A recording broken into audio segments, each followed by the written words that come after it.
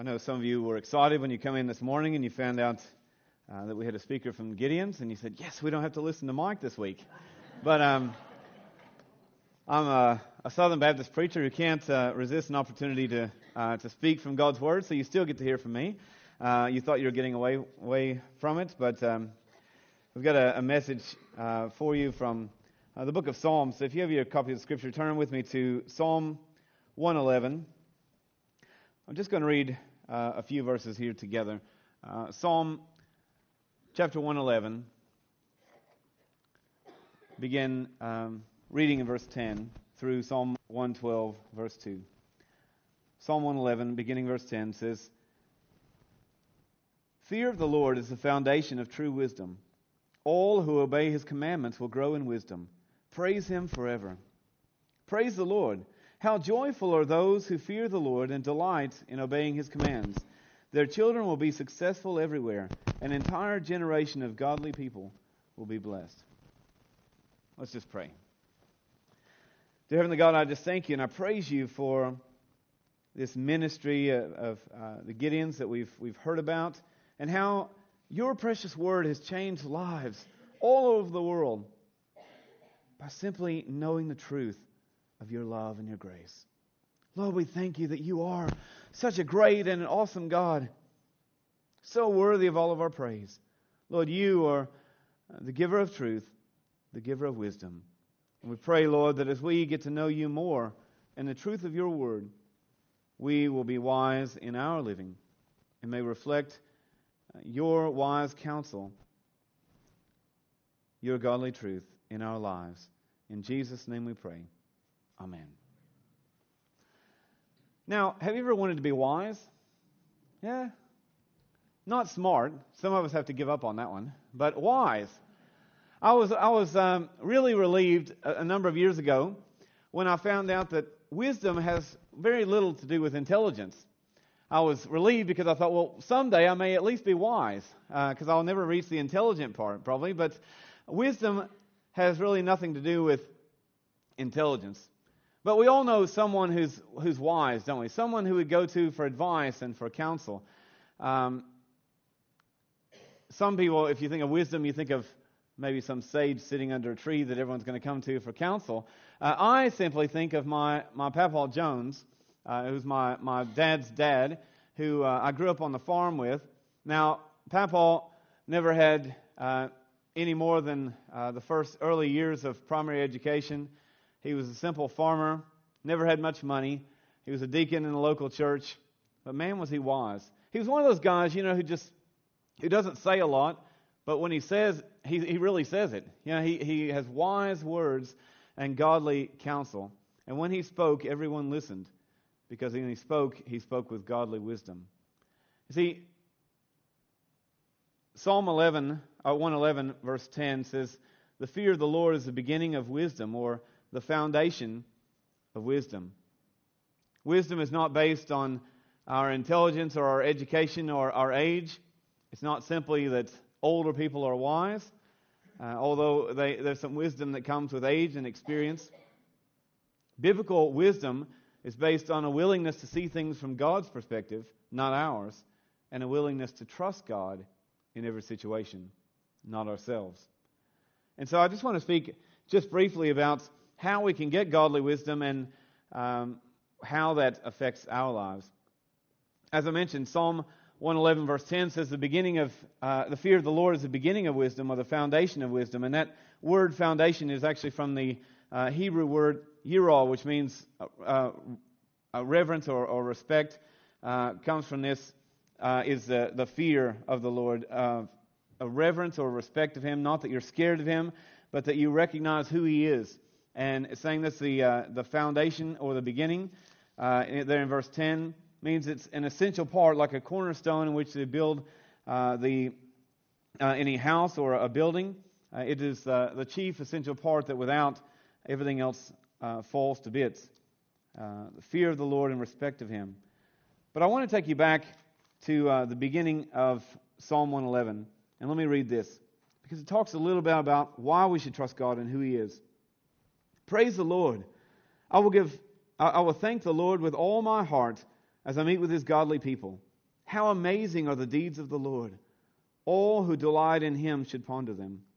Everything He does reveals His glory and majesty. His righteousness never fails. He causes us to remember His wonderful works. How gracious and how merciful is our Lord. He gives food to those who fear Him. He always remembers His covenant. He has shown His great power to the people by giving them the lands of other nations. All He does is just and good, and all His commandments are trustworthy. They are forever true, to be obeyed faithfully and with integrity. He has paid a full ransom for His people.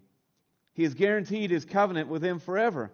What a holy, awe-inspiring name He has. The fear of the Lord is the foundation of true wisdom. All who obey His commandments will grow in wisdom. Praise Him forever. Isn't that a great psalm? It's one that we don't look at very often. It's one of those little ones, so it's easy to read, but some powerful stuff about who God is and all He does for us, and how He is a God that we can trust. And beginning to trust in Him, beginning to see things from His perspective, is how we begin to be wise. Vance Havner, in his book called Consider Christ, said this of God's perspective, and I love this. He said, if I could stand for just 5 minutes at God's vantage point and see the entire scheme of things as He sees it, how absurd would be my dreads, how ridiculous my fears and tears. Isn't that great? If just for a moment we could see things from God's perspective, all of a sudden our worries seem to disappear. An older hymn said it like this: turn your eyes upon Jesus. Look full on His wonderful face, and the things of this earth will grow strangely dim in the light of His glory and grace. When we start to look at things from God's perspective, when we start realizing who He is and the great God we serve, it starts putting things into perspective, and we can learn to trust Him with our lives. We can begin to be wise in any situation. This sort of godly wisdom leads to, and a knowing of God's Word, leads us to obedience to God's Word. Here it says, the fear of the Lord is the beginning of wisdom. All those who obey His commands will grow in wisdom. So we start in wisdom by knowing who God is and our reverence for Him, and trying to see things from His perspective, trying to trust in His guidance. But we grow in that wisdom by following God's commands without reservation. This is the sort of command written here as a king would give. And the king in the time the Psalms were written, a king's word was followed no matter what. It was followed without hesitation, or people died and people struggled. Today, we often suffer because we're not willing to follow the King, our Lord and Savior God. We question everything and we think that our way is best. But the more we get to know God, the more we learn that what He knows, the way He chooses is best, and He can be trusted. And we start to see things the way He would see things, not just with our own limited eyes. For His way leads to life and salvation and hope. Our hope is not in the way we would handle things, but how God would. And the more we get to know His Word, the more we see what a gracious and loving God He is, the more we see what a powerful God He is, and the more we can start to trust Him with the situations in our life. And God gives understanding to those who are obedient. He allows us to start to grow and to develop in wisdom. That's from Psalm 111, verse 10 there. Now, we've all heard that expression, hindsight is 20/20. Now, growing up as someone who's, I was going to say hearing impaired, maybe that too, but seeing impaired. And I've had to wear glasses since I was in year 4. And I can't see very well without them. So I always wanted that 20/20 vision, that beautiful vision. My brother doesn't wear glasses. My sister doesn't wear glasses. No need there at all. Great vision. And they used to say that hindsight's 20/20, and I used to think, what a weird expression. We can see everything better in the past. But what it's saying is, once you get through the situation, sometimes you can see how it's all being worked out. But I think wisdom, trusting in God in every situation, is that ability to start applying the experiences and knowledge that we have in life from the past to allow us to start seeing 2020 in foresight, not just our hindsight. Godly wisdom actually enables us to learn from our past experiences and the knowledge that we obtained from the past to start seeing the future with the same sort of way that we can see the past. Isn't it amazing how as Christians you can get through situations, and sometimes, in fact often, it's not until we're through the situation, through the darkness and through the difficulty, that we can see that God was at work all along. Wouldn't it be wonderful to get to a place in our faith in God, our relationship with God, where we have such wisdom that we just know God's in control. Even when we're going through the darkness, even when we're going through the difficult situation, even when it's daunting what is ahead of us, we know that we can be at peace. We know that the God of the universe is with us, and so we need not fear. We can see just as clearly ahead that God is in control as we can behind. The more we learn to trust Him, the more God helps us to understand what He's up to. And patience and obedience leads to understanding. But I think godly wisdom also compels us to praise. I love these simple phrases like Psalm 111 verse 1, Psalm 112 verse 1, Psalm 111 verse 10, Psalm 113 verse 1. Praise the Lord, or praise Him forever. Praise be to God, whom we can trust. For all of Psalm 111 and Psalm 12 is about trusting in God and that wise counsel, allowing that to form how we see the world and the blessings that come for those who trust in God. It's more than just a joyful noise. Now, I grew up in churches where everyone wasn't a great singer. Now, they used to say, oh, well, at least they make a joyful noise. Some of that doesn't sound very joyful to the people sitting next to them anyway, but people just sing their hearts out, making a joyful noise to the Lord. But this sort of praise the Lord is more than just making a joyful noise to the Lord. It's more than just singing through the words. It's more than just expressing it with the way we sing. It's about the way we live our lives. I mentioned to you once before that the church I grew up in used to have a welcome song. Now, it sounds wonderful, doesn't it? I have visitors come and they look around. It was a small church. There's probably 25 people there on average on a Sunday. And so you always knew when a visitor came in. And they'd go, all right, we're going to sing the welcome song because this new visitor is here. Now, it sounds like a wonderful thing, but it was not a wonderful thing. The welcome song was not a very welcoming song at all. It was depressing. The welcome song went like this. There's a welcome here, there's a welcome here, there's a Christian welcome here. Now, it sounds great, right? But through the years, and maybe as the people have gotten older in the church, the song got drug out and laid back. And there was one little lady that would just start singing from the middle of the congregation, and the whole church would go, there's a welcome here, there's a welcome here. Makes you feel really welcome, isn't it? And literally no one's expression changed. It's just, there's a Christian welcome here. And you think, am I really welcome here, or are you trying to drive me out? Huh? Well, I want to say that the praise the Lord that comes from knowing God and who He really is, the praise of the Lord that comes from a godly wisdom and knowing that you can follow His counsel no matter the situation, that's a praise that just wells up from within us. That's more than just a words that we may sing going through the motions of a welcome song.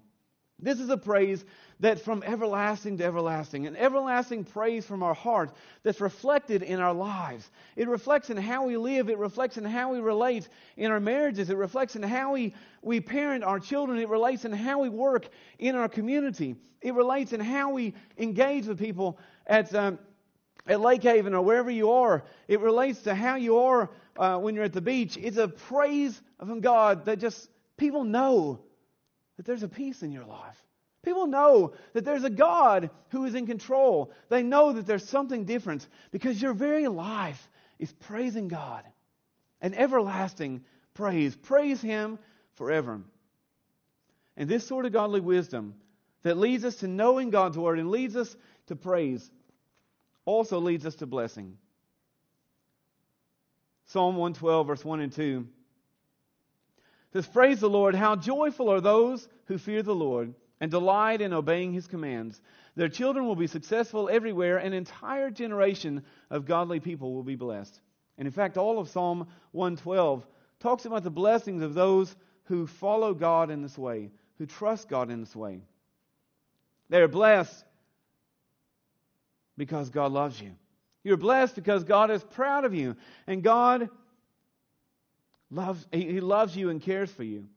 And you're starting to understand who He is, which brings great blessing. But this is not the same as getting everything you want. In chapter 112, verse 3, when it says you'll be wealthy or be successful, it's not saying that you're going to all of a sudden change the Toyota for a Bentley or whatever it is. It doesn't mean you're going to move into a nicer house or have all the land. Although much of the Old Testament, the sign of God's blessing was material wealth. And they saw that as God's hand on what they were doing, and where He blessed, it was great blessing and great wealth.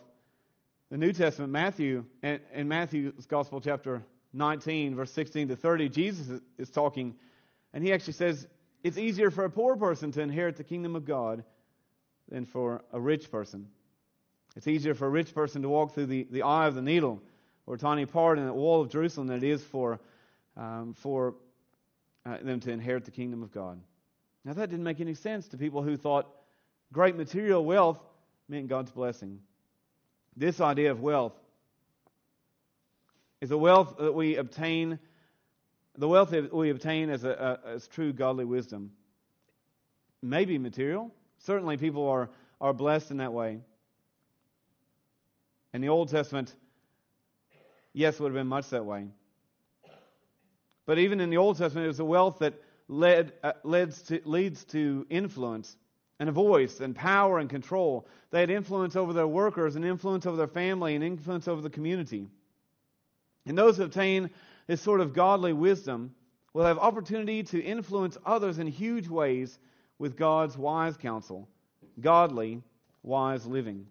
We have opportunities to share the truth that we know of God's Word with others.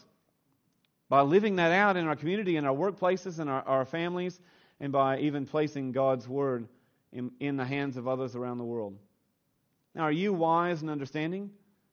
Do you see things from God's perspective or from yours? Are you obedient to the Word of God and faithful to follow God's instruction? If you are like many of us today, the answer often would be no, or sometimes, or maybe. I just want to close my part before we sing our last song with this prayer, and just ask that you pray this with me. God, I realize that I failed to give you the respect and reverence that you deserve. Nothing exists without you. You love me in spite of me, forgiving all my sins and making it possible for me to live forever with you in paradise. God, teach me your wisdom. Help me to know you more. Bless me as I work to be obedient to your word and faithful to follow you as you lead. Thank you, Lord, for the blessings that you've given me and for how you will be a blessing in my life and that of my family and through our lives as I learn to apply your wisdom to my life. In the precious name of Jesus we pray. Amen.